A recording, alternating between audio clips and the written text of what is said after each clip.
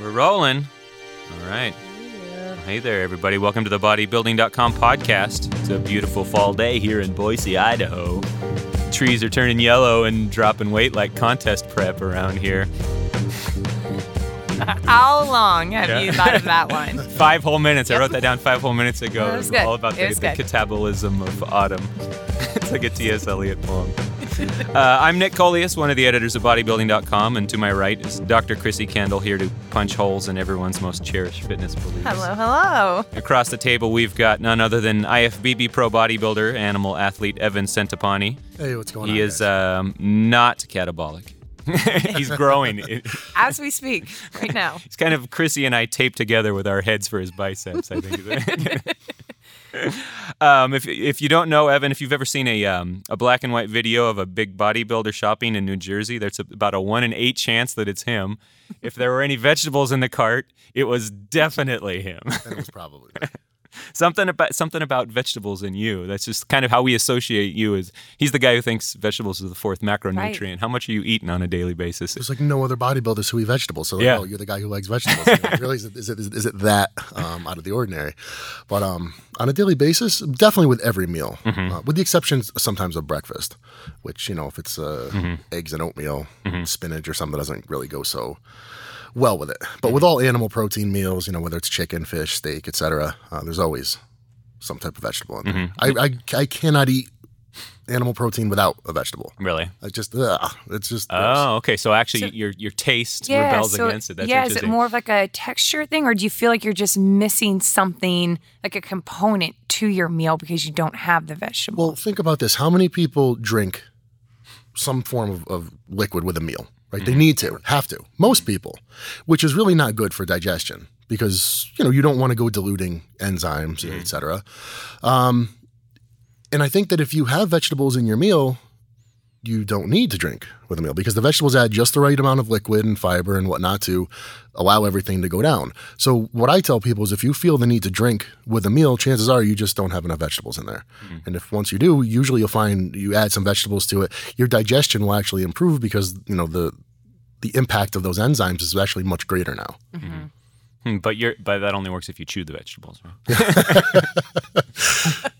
Well, that actually is an interesting thing. You should chew your food well. I mean, it just gives it more surface exposure, and it's already partially digested at that point. But you're not talking about like a little side salad either, though. I've seen this video. We have a big video series coming out with Evan called it's Iron Intelligence, his 12-week muscle building plan, and in the nutrition video of that, they follow you around for a day and watch every meal you eat, watch you prep, watch you shop for meat, go out in your garden.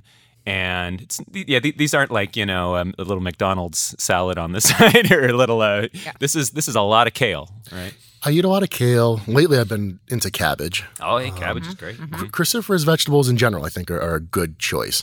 Bodybuilders love broccoli for whatever reason, but it's so boring. Right. But especially if you steam it. Like there's just it's okay, but there's so much stuff out there, and it's like open up your eyes and try something different. Right. Well, and maybe it's, do you feel like people are maybe sort of trapped by their association of vegetables with carbs somehow? Yeah, maybe. I think most people are just trapped with the association of just vegetables when they were kids. I was going to say broccoli and asparagus. Those are like the two that we always see over and over and over. If you're going to have vegetables with your lean protein, it's one of those two. Like, don't go anywhere else. Stick with those two. Yeah, why those two? I don't know how they got their foothold in bodybuilding, but they did. Yeah, and asparagus in particular, just because when you eat a lot of asparagus, it doesn't feel good. No, and it's actually, and I don't know how true this is, but the naturopathic perspective on it is that too much asparagus actually will irritate the kidneys. I don't know if that's true. No, it is true. It is a natural diuretic. So so I don't think it's really good to consume it on probably a daily basis. Yeah. Well, and Nick and I were talking about this while we were walking over, but like I love vegetables and everything about it. I have my own garden. we're actually talking about, we're going to chat with you about gardening and stuff, but just the whole, like picking out vegetables, trying new recipes, trying all sorts of, growing them and doing that. And it goes so much beyond, I don't grow my own broccoli or asparagus. I grow peppers, I grow squash, I grow tomato. I mean, broccoli kind of sucks right, to grow. Yeah. So that's one I like somebody else to grow. Yeah, but when you limit your headspace to think like those are the only vegetables that you can have, or that those should be, just a side dish, you can make an entire meal or the main part of your meal out of squash and then, add to that. But it's just... I mean, to be totally honest, I mean, if I weren't a bodybuilder and my protein requirement wasn't what it was, I would easily probably make a couple meals out of the day vegetable-based. Even mushrooms. Mushrooms are great. I actually got these, this is very cool. I cut down an oak tree last year. It's the trunk is still down. I propped it up when I cut it so that it was slightly elevated off the ground. And I bought inoculation plugs for shiitake mushrooms. So you have to go around the tree and drill a bunch of holes in it and pound the plugs in. And I can't wait to grow some mushrooms. Yeah. Awesome. I've only had dried shiitake mushrooms, I think. I don't know what the fresh equivalent would taste like even. So often think, some vegetables, you grow them in a garden, they taste about like they normally do. But some of them, this is a whole different deal. Like a fresh carrot is so different. And interestingly, because people say, mushrooms, who cares how much protein is in mushrooms? But, there's just recently someone sent me a link to a patented or some type of, novel ingredient that was comprised of some different types of mushrooms designed to boost VO2 output. So I think that the link between health and performance and appearance is actually much more intertwined than people care to realize. Yeah. And I don't want this to necessarily be the vegetables and bodybuilding podcast, but I do want to ask you one more question, because in this nutrition video, I think it's you that refers to vegetables as kind of the fourth macronutrient. I was wondering how your views on that changed over time, because you've been lifting bodybuilding since you were a teenager, right? How your views on nutrition like that have grown to that point, that's an interesting hook. Like, consider it a whole other category. Yeah, I mean, not because, look, you don't need vegetables to get bigger and stronger. At least it's not as pertinent maybe as, your intake of fats and carbohydrates and proteins. But that said, I mean, there's such a valuable source of micronutrients. And and this is the argument that I make, so many people use supplements, and rightfully so. I love supplements. I'm a big believer in supplements. But how can you place a large emphasis on supplementation and then not include a lot of phytonutrients in your diet? Because really, that's what are supplements if not micronutrients? Unless, of course, you're dealing with protein powders and things like that. But vitamins, minerals, and a lot of these very specific nutrients are micronutrients. So I think the two are yes, I will not go a day without eating vegetables. But was it always that way? Pretty early on, I felt a need with all that protein. It seemed kind of innate, like just kind of natural. It wasn't balanced. There were times when I was eating less vegetables and I started noticing more indigestion and things like that. And when there's plenty of vegetables in your diet, there's no reflux or anything like that. And I think a lot of guys, this is something that they experience with a high protein intake and stuff. A lot of guys, if you talk to them, I have a lot of problems with reflux and digestion, et cetera, et cetera. And I think that if they just changed that one simple thing and included more vegetables in their diet, especially, when I say vegetables, not, I'm talking about going beyond just like an iceberg lettuce salad, something, substantial, leafy greens and whatnot. It would really change things for him. And I've had people tell me that, I started eating more spinach or kale and, oh man, I feel so much better. Yeah, definitely. Right. Yeah. And that is kind of woven in there somewhere is feeling as good as you look. Like a lot of guys, they'll get bigger, they'll get stronger, but they don't necessarily feel good. Are you surprised by how good you feel given how big you are? I feel pretty good. I'm glad to hear that. Right now I'm almost 290 pounds and I feel good. I mean, I can't go out and run a 5K. Probably I'd be in some pain. That's we're actually going to do that next. Yeah, that's the next video that we're challenge. Doing. Oh, good. But overall, I feel good. I sleep well. I've been fortunate to not really have any muscle tears or any kind of acute injuries. And again, I think that again goes back to nutrition. I think if you do, you keep the tissue healthy, stay hydrated, eat well, I think it has a lot to do with the integrity of your tissue. Sure. Sure. Yeah, I want to go back to when you were a younger guy starting out too, because it's not very often that we have the opportunity to talk with somebody who, is at a truly elite level in their sport, and it's just always interesting to me to try to envision that pathway from, hey, this is something I like, to, hey, this is something that any given day I'm one of the top 10, 15 in the world at. So I don't know. Bring us back to you before you're a bodybuilder. You grew up in Connecticut, right? Trumbull, Connecticut. Yep. Is that what kind of town is that? What kind of bodybuilding culture is that? Well, it's if anything, maybe football is more pertinent there. But being in the tri-state area, Connecticut, New York, New Jersey, there is a fairly decent bodybuilding culture in the Northeast. Growing up, I think a lot of it had to do with growing up in the 80s. And, when you look at what was going on in the 80s, it was bodybuilding was cool. Muscle was cool. It was accepted. Even cartoons. I mean, look at the cartoons that I watched when I was growing up. Yeah. He-Man and Thundercats. And everybody was jacked. And I had these action figures. And I said, these guys look cool. I saw a guy dressed up as He-Man in this full body suit on Halloween the other night. And it reminded me, just how extreme that was at the time and how kind of normal it is now. Like, I look at that guy, I'm like, I think I work with that guy. Oh, no, it's He-Man. It's actually He-Man. But yeah, that was we were bombarded with that constantly. There was a lot of muscle back then. And I think that it had a lot to do with it. I mean, I grew up in a family as well. My uncle, my father's younger brother was a WWF wrestler. Oh, okay. What was his name? His stage name was Paul Roma. Paul Roma, okay. My father and he don't really get along, so okay. We don't really see him or anything. But and my father was always muscular and strong, and I think it shapes your idea of what masculinity is supposed to be. And as a kid, you watching Arnold Schwarzenegger and he's kicking ass, and that's cool. And you say, okay, I like that. I identify with that. So that was something you had an interest in, but were you a scrawny kid? I was a fat kid. Oh, okay. So bodybuilding was a different sort of outlet then for that, not the classic like sand kicked in the face skinny kid. No. I could beat up kids 5 years older than me when I was younger. If you chose to. If I chose to. It was so bodybuilding was never like a I want to get strong so I can seek revenge or anything like that. It was just something that I saw as a physical ideal. And I really just looked at it and thought, that looks awesome. I really like the way that it looks. The result or the lifting product? No, just the physique itself. I thought it was a very just looked great. And still to this day I do. When I see, if I look at a trophy, I can look at it and say, wow, that looks awesome. Or an action figure. It's cool. Yeah, I think it's cool.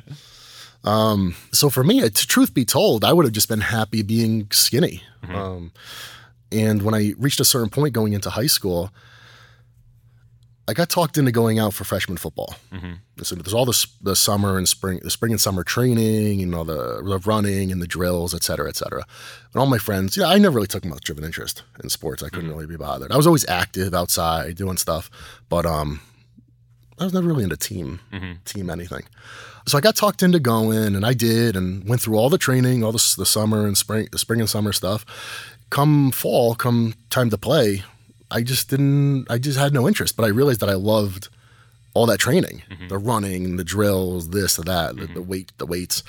So at that point, I said, screw it with football.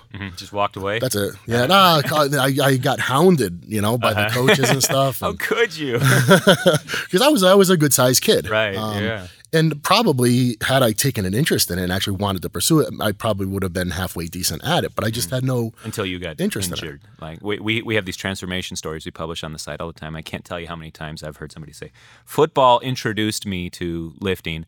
Then I got totally fucked up by football. Yep. And then lifting was all I had left. I've heard that. Yep. But that wasn't you. You were ahead of the curve on that one. Glad to hear. I got out early. So I actually just started running. I worked my way up to running like 6 miles a day, and I lost like 70 pounds in a year, and I had no clue what I was doing with eating. It was just like starve yourself and run as much as you could.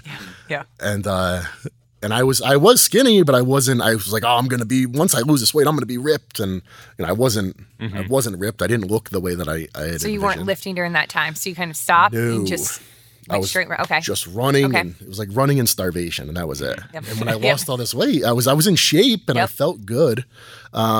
But I said, okay, I think I need to weight train now if I'm going to look the way I want to look.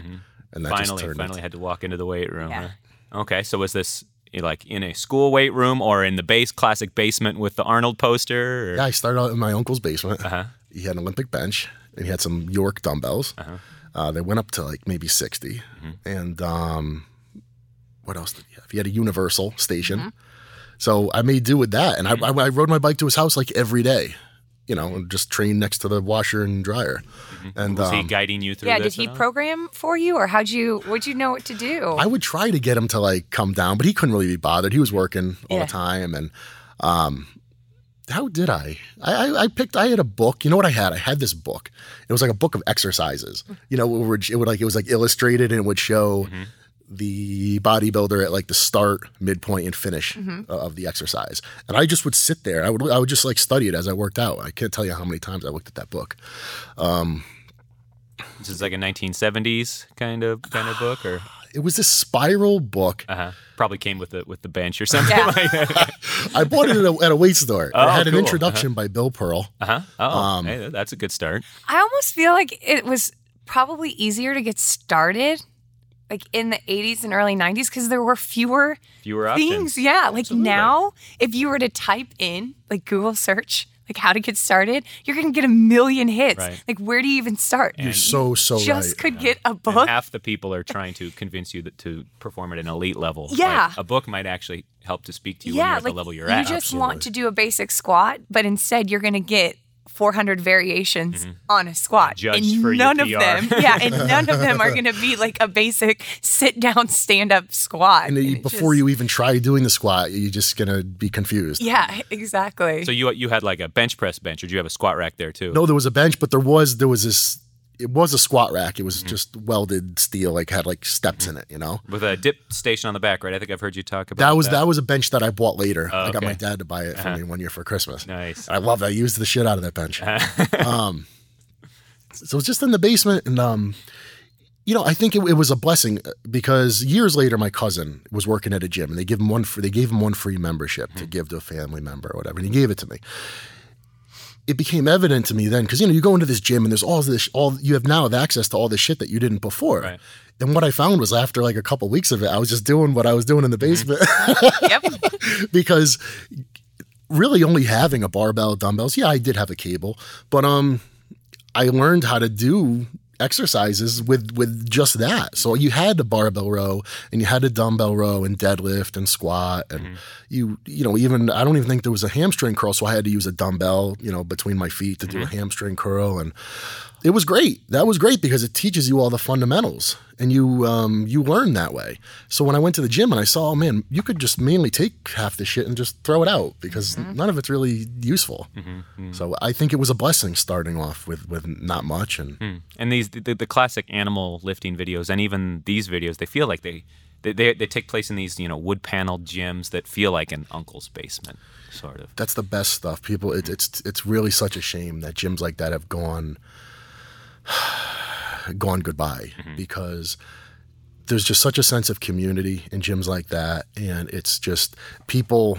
It's raw, and it's raw in such a good way because it's basic, and whether it's just guys or it's guys and it's girls, nobody cares. You know what I mean? No one's worried about what someone else is wearing or if someone's overweight. Nobody gives a shit. Right. Like, it's what, dude, you got a goal and you're working towards it. Great, you're accepted. And it's just there's no sense of community in any of these corporate type gyms, and it's just weird. And maybe it's a societal reflection too, just where we are as a society. Well, yeah, and one of the things that bugs me about new gyms is they all have the same things. It seems like, whereas those sorts of gyms, when I watch you, there's some other videos that Frank McGrath is in some of these gyms where he's like, oh wow, I can't believe they have this one thing. They have this one totally weird thing that is no place else. Maybe it's some handle or it's some pullover machine or some crazy, and how great is that? Because a lot of times those things came from members. You had a member who was a welder or something like that, and they thought of something, a way to try to improve what they were doing.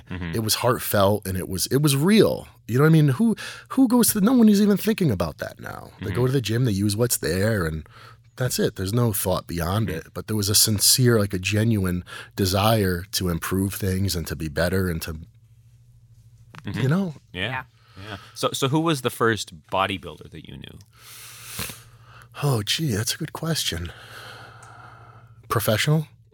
Just the first one that kind of showed you, oh, okay, this person is not just a lifter. They're a Like a bodybuilder. bodybuilder. Sort of your first vision of into that world. Yeah, at the first gym that my cousin got me a membership to, there was a guy working out there. And he was probably the first guy I saw that really looked like a bodybuilder. He had a very small waist and a very big chest. And, you know, when he would wear shorts that were pretty short, and, you know, you could see great quads. And he was looked, wearing it. He was always tan. Yeah. And he looked like a bodybuilder. Yeah. So did you interact with him, or is he just sort of a something that you could just look at? A little bit, but I mean that's another thing too. I mean that was like if you were gonna interact with a guy at the gym, that was something you kind of earned, and it took place over the course of maybe, you know, a year or two. You know what I mean? You weren't going to go up to the guy and bother him because you had respect for him. Right. You weren't going to disrupt his workout, and in reality, you're thinking to yourself, well, who am I to go up to him? And I'm going to wait until I have something really meaningful to ask him, and I'm going to make sure that it was worth bothering him for. It's not just like, what muscle does that work? well, yeah. I mean, that's something that's changed too now because with the access to people via social media, I think the respect for other people's time and their interaction has really decreased because people will, you know, I don't mind it. I'm not offended by it. But I feel like it's ridiculous. I mean, people will just say, you know, they'll send me like a direct message on Instagram and say, hey, you mind putting together like a workout for me? Yeah. Right. It's like, oh, yeah, sure. I'll get right on it. I don't have anything else to do with my time. Instagram and Twitter, the wildest of things like, hey, I really want to lose 10 pounds. What do I do? Yeah. And you just see it thrown into a conversation that has nothing to do with that.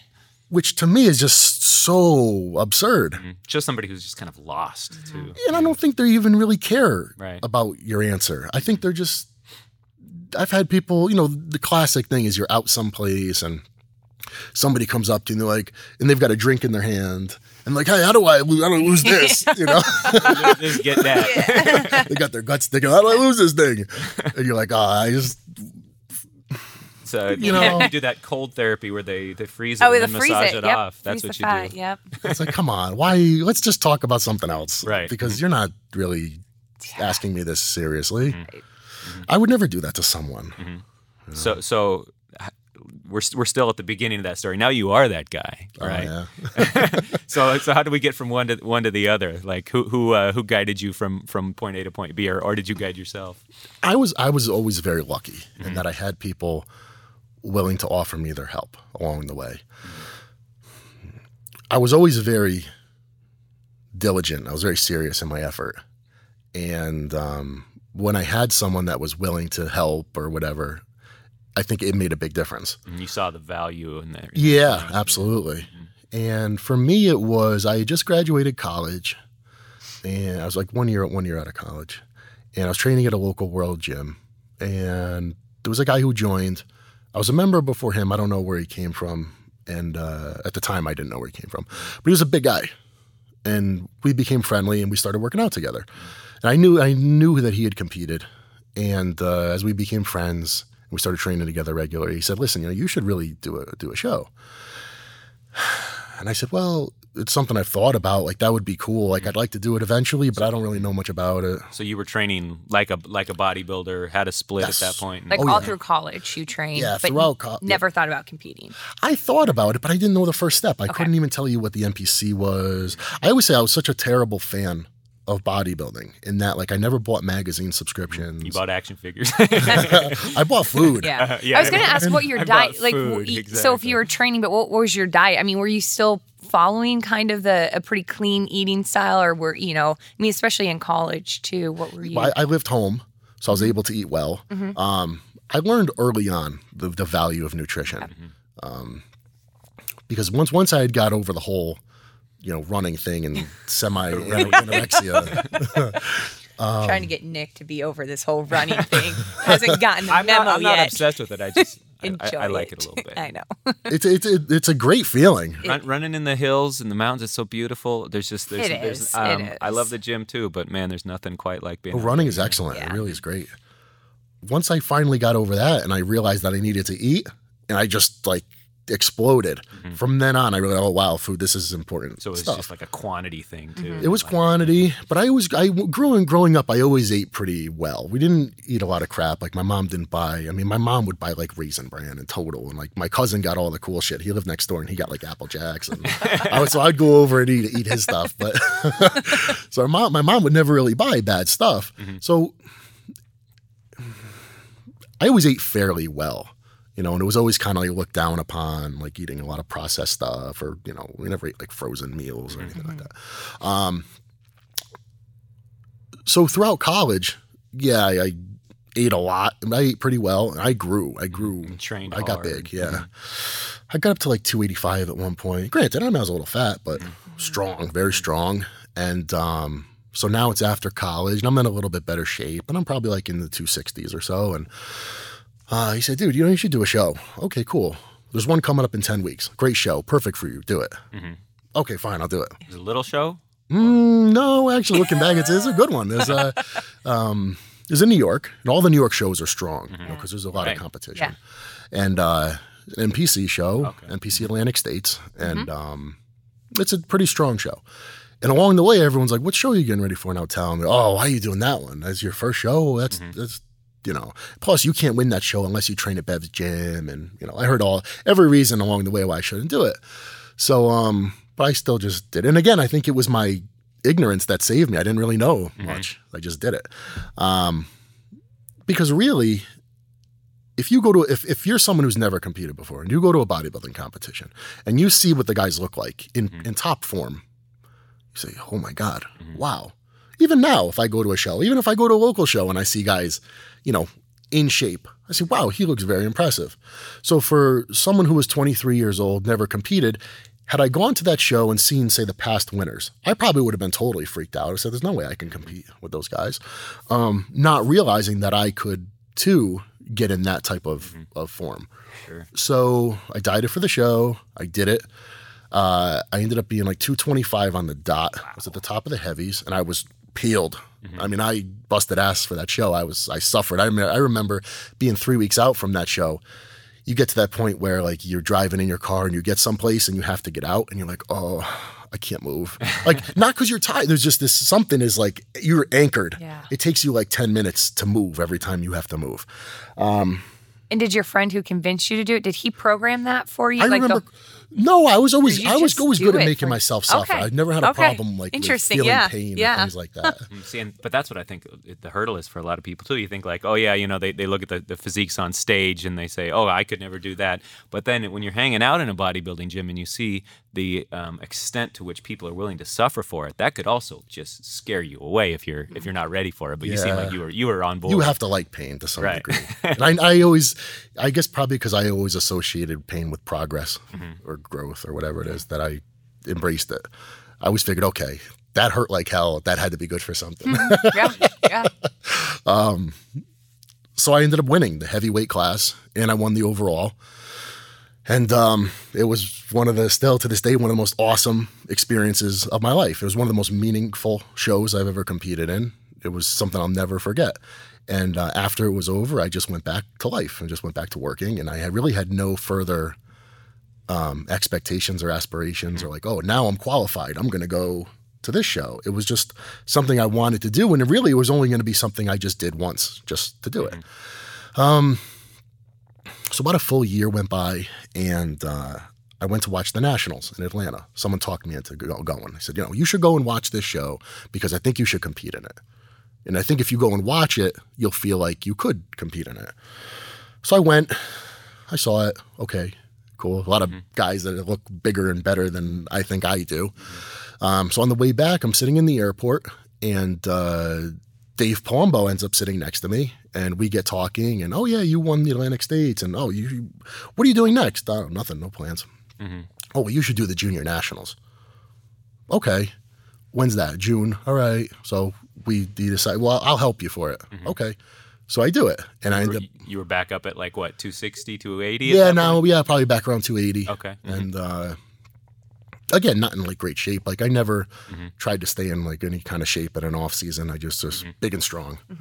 And he helps me for that show. And I end up winning the super heavyweight, the super heavy class, and the overall. So then I started to think, okay, maybe I should do another show. I'm pretty good at this.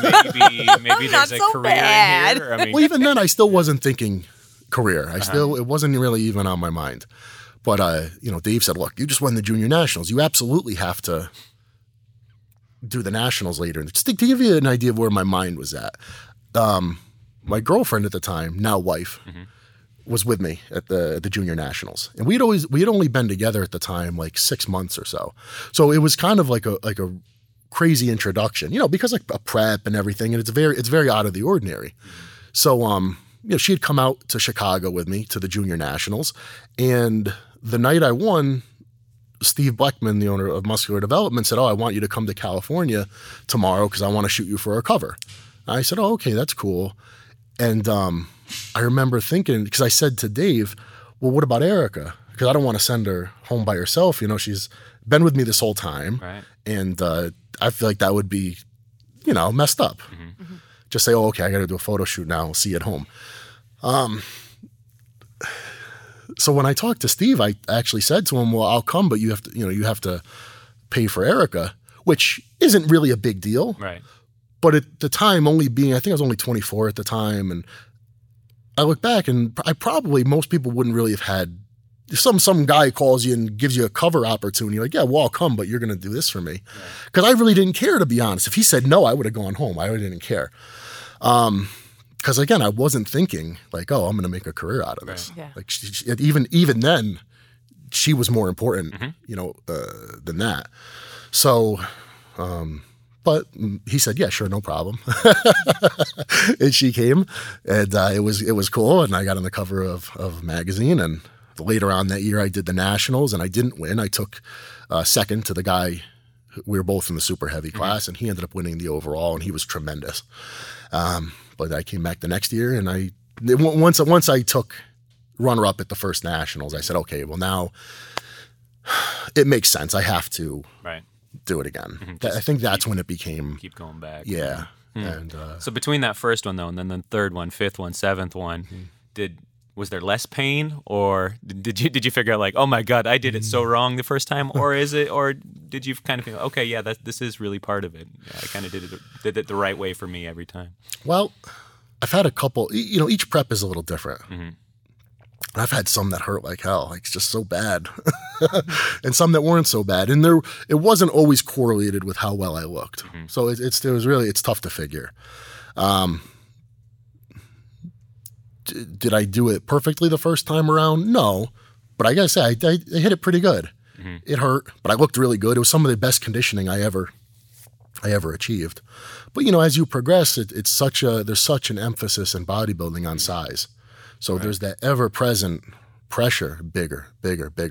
And sometimes conditioning ends up taking a back seat to it, which I don't prefer. I like the look of super hard and super conditioned, even if it's a little smaller. Mm-hmm. But, that's that. Has your training and diet changed a lot with the prep, or has it been, obviously, like you said, with each prep, it's a little bit different, so, assuming that there's tweaks. But I've heard some competitors, they might try more of like a keto approach, or they'll go a few weeks where they'll go keto during a prep. Or one prep they did, all their cardio was low intensity steady state. And then another prep they did all HIIT. And so they're constantly trying different methods. Have you been pretty consistent on all of it, or have you tried some different things? That's a good question. The first time around was it was high protein, low carb, low fat. Mm-hmm. And then when I worked with Dave, it was a keto approach, and it worked well. To be honest, I don't feel that the keto approach is ideal for bodybuilding, for a couple reasons, mainly because when you attempt to carb up for the show, your body, because you haven't been consuming large quantities of carbohydrates, and now all of a sudden you're like, okay, I'm going to carb up. It doesn't work. And I don't know if it's an enzymatic deficiency or what is, but the body just doesn't really. If you cut anything out of your diet for a long period of time and then reintroduce it, the body just doesn't take it well. So, you're eating all these carbs, and rather than getting full and hard and tight, you're just farting a lot. And I've heard that from people. They say, yeah, keto's great. It's when you go back to carbs that your body just goes, hey, I thought we were going the other way. No, now. it's like when you take out dairy, the same thing, and you put it back in. It's like you said, it's all enzymes. So your body has enzymes that break down carbs, like it breaks down dairy or anything else, or protein or fat. And when you start to limit that, your body's not going to be making those enzymes because it's conserving energy. Why would it waste it making those? So yeah, exactly like you said, that just not going to function correctly. So yeah, you're bloated, you're farting. It's just not pretty. It doesn't work out good. Yeah. But I have to say, throughout the process in that prep using a ketogenic diet, you feel very good. I felt great using a ketogenic diet. My energy was very stable, mood is stable, sleep great, pain goes away because I think your inflammation is so low from the absence of all the carbohydrates. Well greased up by fat. Yeah. I think it's actually, dare I say, a healthy way to eat. I just hate to eliminate any one thing, for too long or whatever, because I do think carbs have their benefit. I do think they keep your metabolism up. We live in a world of carbs too. I mean, you're committing to being an outsider at that point. Yeah.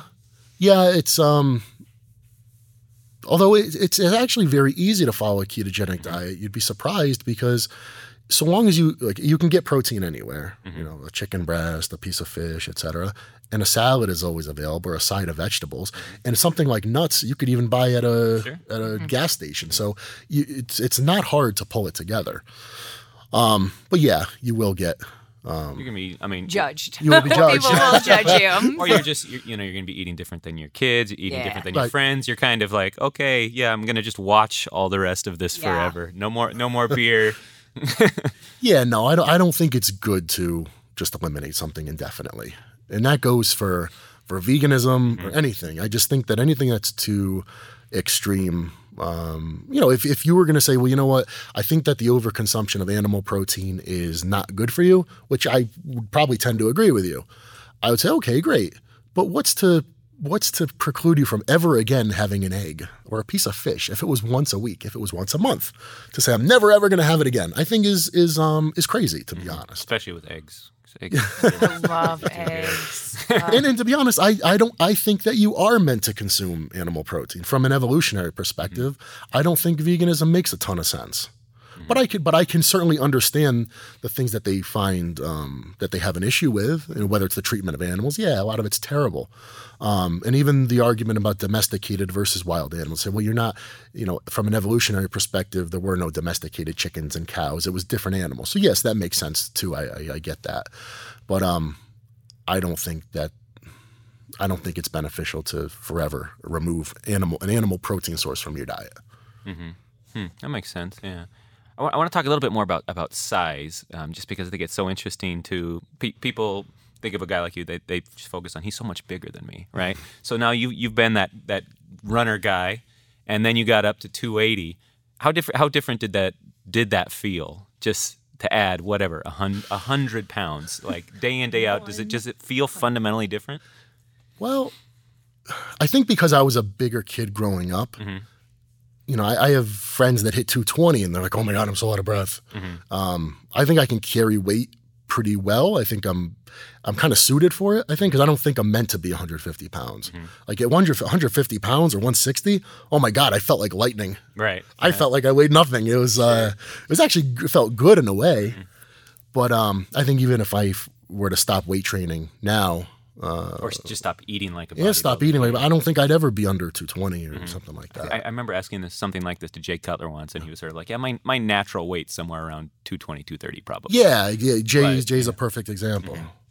He's not a little guy. Right. But is that where you'd put your natural weight if you're like, okay, I'm going to stop doing, eating to keep this up, training to keep this up? You just fall down to about that point. I think if I ate 3 meals a day and stopped working out, I would still be well over 220. Yeah. Interesting. So did I feel different at 280? Felt a lot more powerful. Sure. Definitely. But to be honest, I mean, so we're talking two extremes, right. 160 or 280. Yeah. I probably felt better at 160. But it depends on what you ask me. Better, just walking around, better at 160. What about like better with 500 pounds on my back? Exactly. Better at 280. What about like gardening or picking a kid up off the ground? How well does your body serve you for that sort of stuff? Oh, it's okay. It's I mean, well, to give you an example, earlier on in the year, like it was springtime, and I had it was a lot of dirt. It was like maybe 15 yards of dirt delivered to the house. Some was for the garden, some needed to be spread in the front of the house, etc. And a friend of mine, who's a young power lifter, he's probably maybe like 190 or so. He's in good shape. He's young, maybe 21 or so, and he does landscaping and things like that. So I said, well, yeah, I've got work for you. Come over, I'll pay you. He's a good worker. So and I worked alongside him all day, and I got to say, I outworked them. Right. I could keep going. My stamina's pretty good. But you got that cardio too. Like you got your ritualized cardio. Yeah. Powerlifter might not have that. That might be it. Yeah. But I said, okay, I walked away that day feeling pretty good because I said, okay, he's over 10 years younger than me. He's a lot lighter than me. And I did all that. And then I went and I trained legs after. Yeah. Well, and I think too, I mean, sometimes there's a difference between, there's a huge difference, but even someone who's, maybe 180 versus 260, 270, you look at muscle mass or just their training experience, they're going to have someone your size and training experience, higher bone mineral density, that's going to weigh more versus someone who's a little bit more sedentary. Higher muscle mass is going to carry more water. That's not necessarily going to slow you down or make activities of daily living any more difficult. So, 250 with a higher muscle mass versus 250 sedentary fat mass, obviously that person's going to be much more miserable. So, I think sometimes when people just hear, geez, you weigh 270, like how are you doing these things? But then visually they're like, oh, that's it's a completely different picture of what's going on. So, well, and also, I mean, people now that serious training seems like it's more popular now than perhaps at any point in my life. You just, on TV, online, you just hear people training more intensely, and there's this culture of self-care that kind of goes up around it, like, oh, I gotta go home and do Netflix and stretch, or I got my torture devices, I'm always working on the mobility of this, or cranking on whatever, infraspinatus, my armpit hurts all the time. How much upkeep do you feel like compared to the normal person on the street your body requires? A lot more than I used to give it. Although I think the cardio helps a lot. That's such a huge thing. I never used to do cardio in an off season, not because it was I was lazy or whatever. But I always felt like, you know what, I like to keep things that I don't do them in the off season. That way, when I do them pre-contest, I'm very responsive to them. So it was always like, I don't want to start doing it year round, and then I have to do more of it pre-contest or I don't respond well to it. But not doing it now, and it's not from a fat loss perspective. It's not like I'm doing it because I'm trying to stay in shape, but doing it because, blood flow is so important, and just, getting your lymphatic system going and circulation and movement. Yeah. The body is meant to move.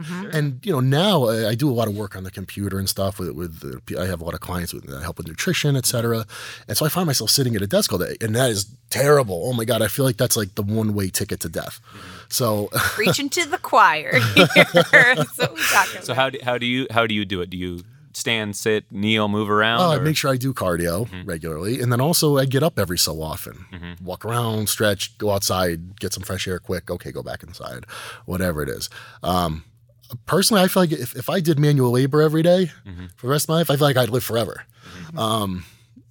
I think that just inactivity is one of the worst things. Even if you go to the gym and you work out hard for an hour a day, it's great, but it's still, I don't want to say it's not enough, but when you're just, I think, active all the time, the body just loves movement, I think. Right. I think that's ideal. Sure. I wish I was on my feet all day and, I don't know.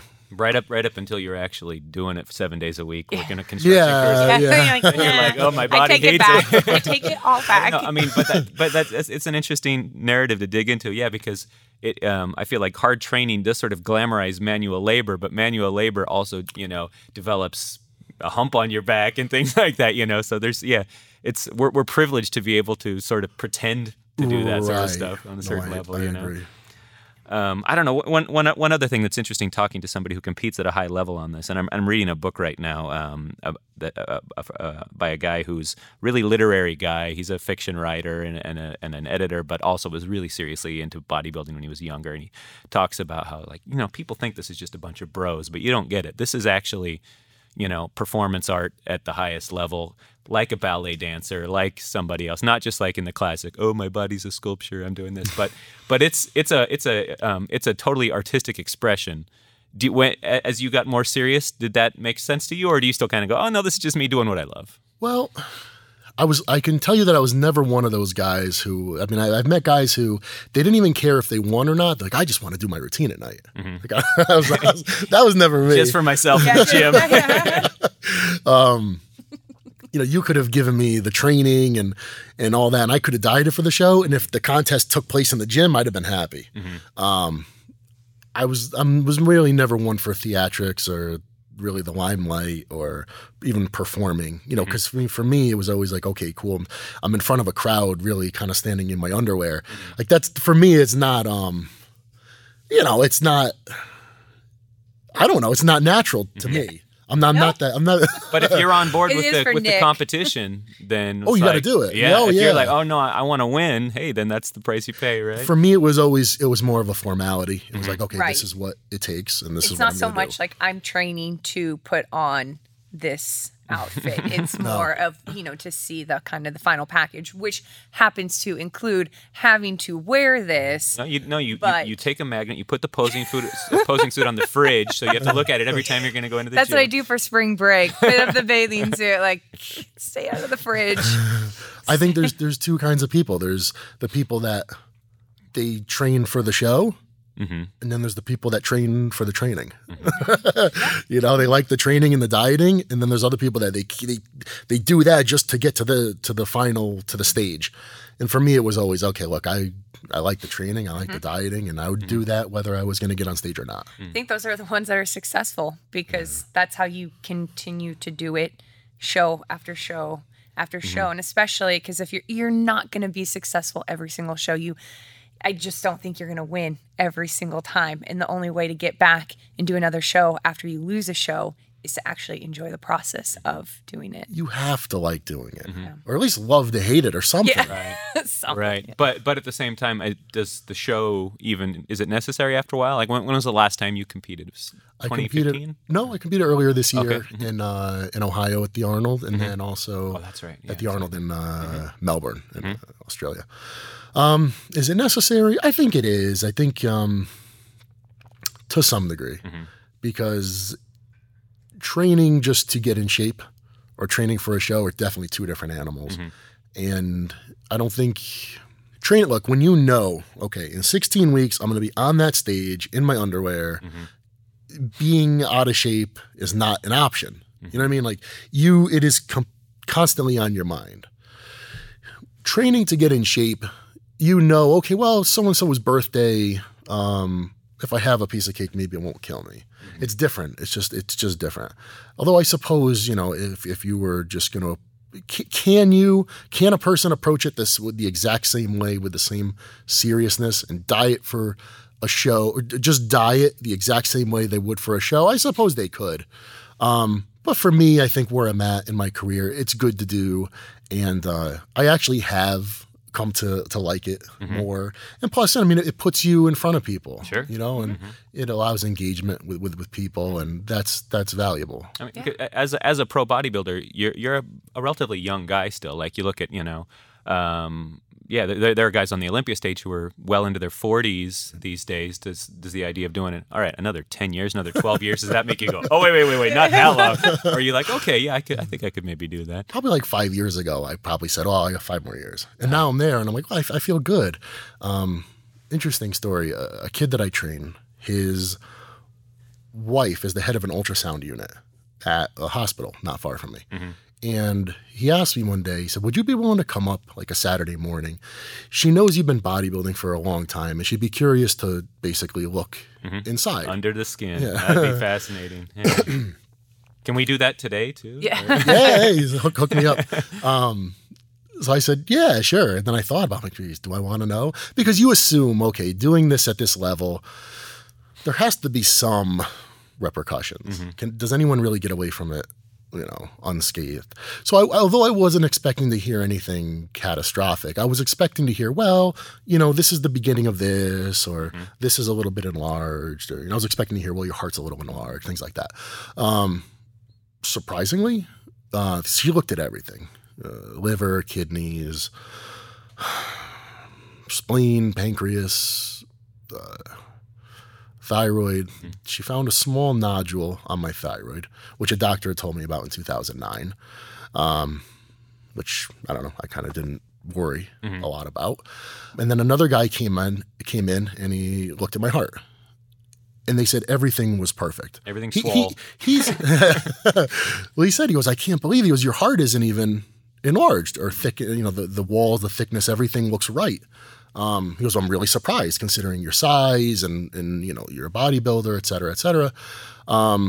She was able to look at some arteries and check if there was the beginning of plaque formation. She said nothing. Now, I don't know the extent of what you can or can't see with an ultrasound, but I said to her, are you sure you're not seeing, if you saw something, you wouldn't not tell me. Right.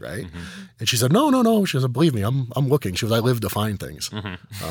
So I left there surprised, but also feeling really good, feeling like, okay, well, that's good to know, because I've always tried to be semi-conservative as relatively speaking, not abuse things as much as possible. Eat well, and this is all veggies. This is all just the Cabbage Commission is endorsing him. I think Cabbage Growers of the United States.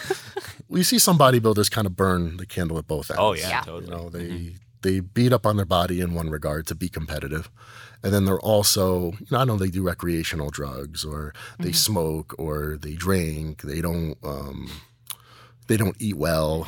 So. And I don't know, maybe it's not anything that I've done. Maybe it's just pure luck.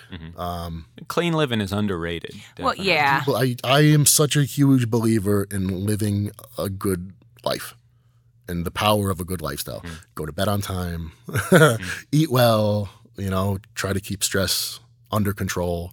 Just try to live well. And there's a lot of people that don't live well, and it doesn't depend on how much money you have. I know people with a lot of money and they don't live well.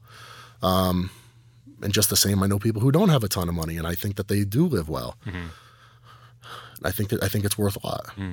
So let's bring this around to the program that you're doing for us a little bit too. Like it's an intense program. I've been working on I've looked at every single workout in it, and I don't know, who do you have in mind of all these different people in your phase in your career, all the different people you've worked with, when you were writing this program in the Iron Intelligence, which I'm going to come out later this week in bodybuilding.com. We're going to try to get the podcast up next week so that maybe this can all be at the same time.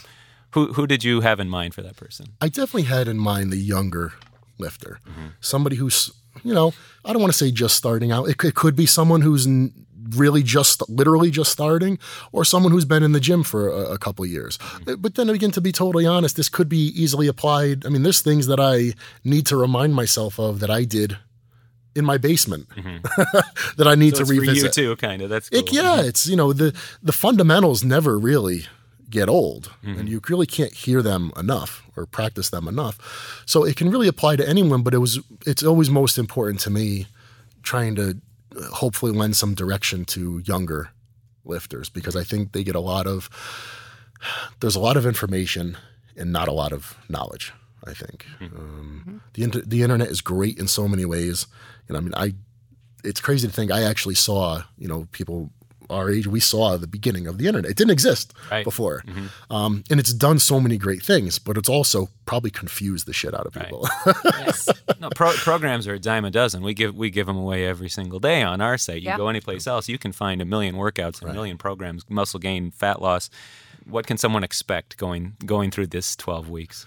Well, I made a 12-week program. Right now, it's broken up into gaining strength, gaining size, and then putting it all together and maintaining that size and improving your condition. Does it have to be those 4? Does it have to be 4 weeks? Well, if you're in week 3 of the first phase and your strength is climbing and climbing and climbing, and into that 4th week it keeps going, would I want someone to stop? I'll probably say, well, look, take the strength while you got it. Yeah. Don't say no to it. But this was for the sake of putting together, a program. So what could you expect? Definitely to get stronger, to reinforce the fundamentals. Some of the strength workouts are 2 movements. It's yeah, it's hammering home. I think that's going to be, I think it's like one of the chest workouts is 2 movements. Right, and the back workouts are deadlifts and rows. Yeah, simple. When I started off, I thought I needed 50 exercises. Right. I needed to spend 3 hours in the gym, and that was a lot of misguided effort. When I got older and I started surrounding myself with people who knew better than me, and I learned that there was a difference between quantity and quality, and there was a difference between working out and training, and there was learned what intensity actually is, and learning, look, in the beginning, anything works pretty much. You could do everything wrong, and so long as you don't get injured, you're probably going to get a decent result. But everyone hits the wall. Some people hit it sooner than others. And the question always becomes, okay, what do I do now? And most people will fail to properly, they don't know what overload is or how to induce it. I made it pretty far. And once I started training with certain people, I said, oh, wow, that's what training is.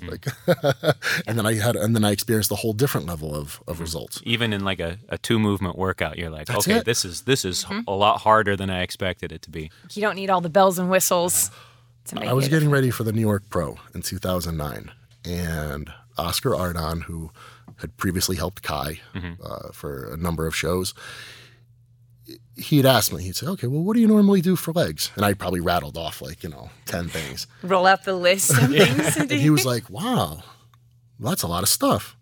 Okay, well, we're probably going to do like 2 or 3 things. And I was like, well, that's it. So we did it. I was like, wow. There's a difference between doing it and doing it. So I was fortunate to learn, from people. But that workout, is it shorter and more intense, or is it just it's just more intense, period? When you're training with the proper intensity, you cannot train for so long. It's not possible. I mean, when a set consists of, okay, you're squatting and you complete 10 reps, and that would normally be where you're going to stop because you're worried that if you go down for another one, you're not going to get back up. And he said, okay, pause, 5 seconds, breathe. Okay. Get a few more, get a few more. Okay. Pause again. Now he's almost lifting you through the reps, right. And you're walking that fine line. I can't tell you how many times that we dumped the bar. You're walking that line between I'm gonna come back up and I'm not gonna come back up. And that is, you think you're done training. And he's like, actually, no. Wait a second, you're going to do more. Yeah. When everything gives, when that's it, when it's done, you literally fold. That's, most people won't ever get close to that because it's not a comfortable place to be. It hurts. It's, your lungs hurt, everything hurt. Your body is telling you to stop. You want to stop. But then there has to be that, no, I'm going to keep going. And I think that's where all the difference is. That is overload. That's a pretty profound place to hang out too. Like that level of intensity. There's we don't have a lot of that in our lives. And there are 3 videos in this package that are totally incredible. And they're the first 3 workouts in the program. So it's like, it's not like, hey, here, now you're going to go over to this. Now there's no explanation. It's just you're squatting, you're deadlifting, and you're talking about that intensity and that headspace. I was wondering, as you've gotten older, is that headspace, is that intensity still accessible to you? Is it more accessible? It's actually more accessible. I don't mind the pain anymore. That's, unfortunately, as you get older, you start, there's some wear and tear, so there's some, luckily no acute injuries, but there's some nagging stuff, and sometimes you feel like you're walking that line between, okay, I'm going to get that final rep, or if I go down for that one, is something going to happen? Am I going down? That might be the last one I ever do. But that's cool. There's the kind of urgency where your body, there's alarm bells going off, and you're like, you know what? Actually, we're gonna make it through it. I have friends I've been training with for a while, and I say we kind of laugh. I mean, we're not old. I mean, I'm 34, and it's not a lot of miles, but there's some hard miles. And we say, geez, well, if we could have our body from when we were 20, forget it. We could rule the world. Right. Oh. Well, thanks for coming and talking with us. We've got a whole bunch of stuff planned for you, I think, over the day, and by the time this comes out, we'll probably have another video or two. I think some of them even perhaps humorous. I think we have some good stuff planned with you. But yeah, go to bodybuilding.com and check out Iron Intelligence. It's a pretty impressive program that'll rock your world. And how do people find you elsewhere on the internet? You're on Instagram, I know. I'm on Instagram. I still frequent some of the forums. Any forums in particular? I go on muscular development. I went on bodybuilding.com a while ago, and I was just so used to, I only ever posted on muscular development because I was under exclusive contract with them for so many years. Right. So I could never post anywhere else. I would post there and on Animal Pack. And then, once I was no longer under contract with them, I said, I'm going to go, it's cool. And I like to post anywhere. So I started looking at bodybuilding.com, and I just didn't even know where to start. Yeah, so I never did. It's huge. It's huge. I think it's second biggest forum in the world. Yeah. So so it get a bit lost in there. It intimidated me. Okay, that's your next challenge. Yeah. All right. Well, thanks a lot, and we'll put some links up on the page to some of the stuff we've been talking about. All right. All right. Thank See you all guys. next time.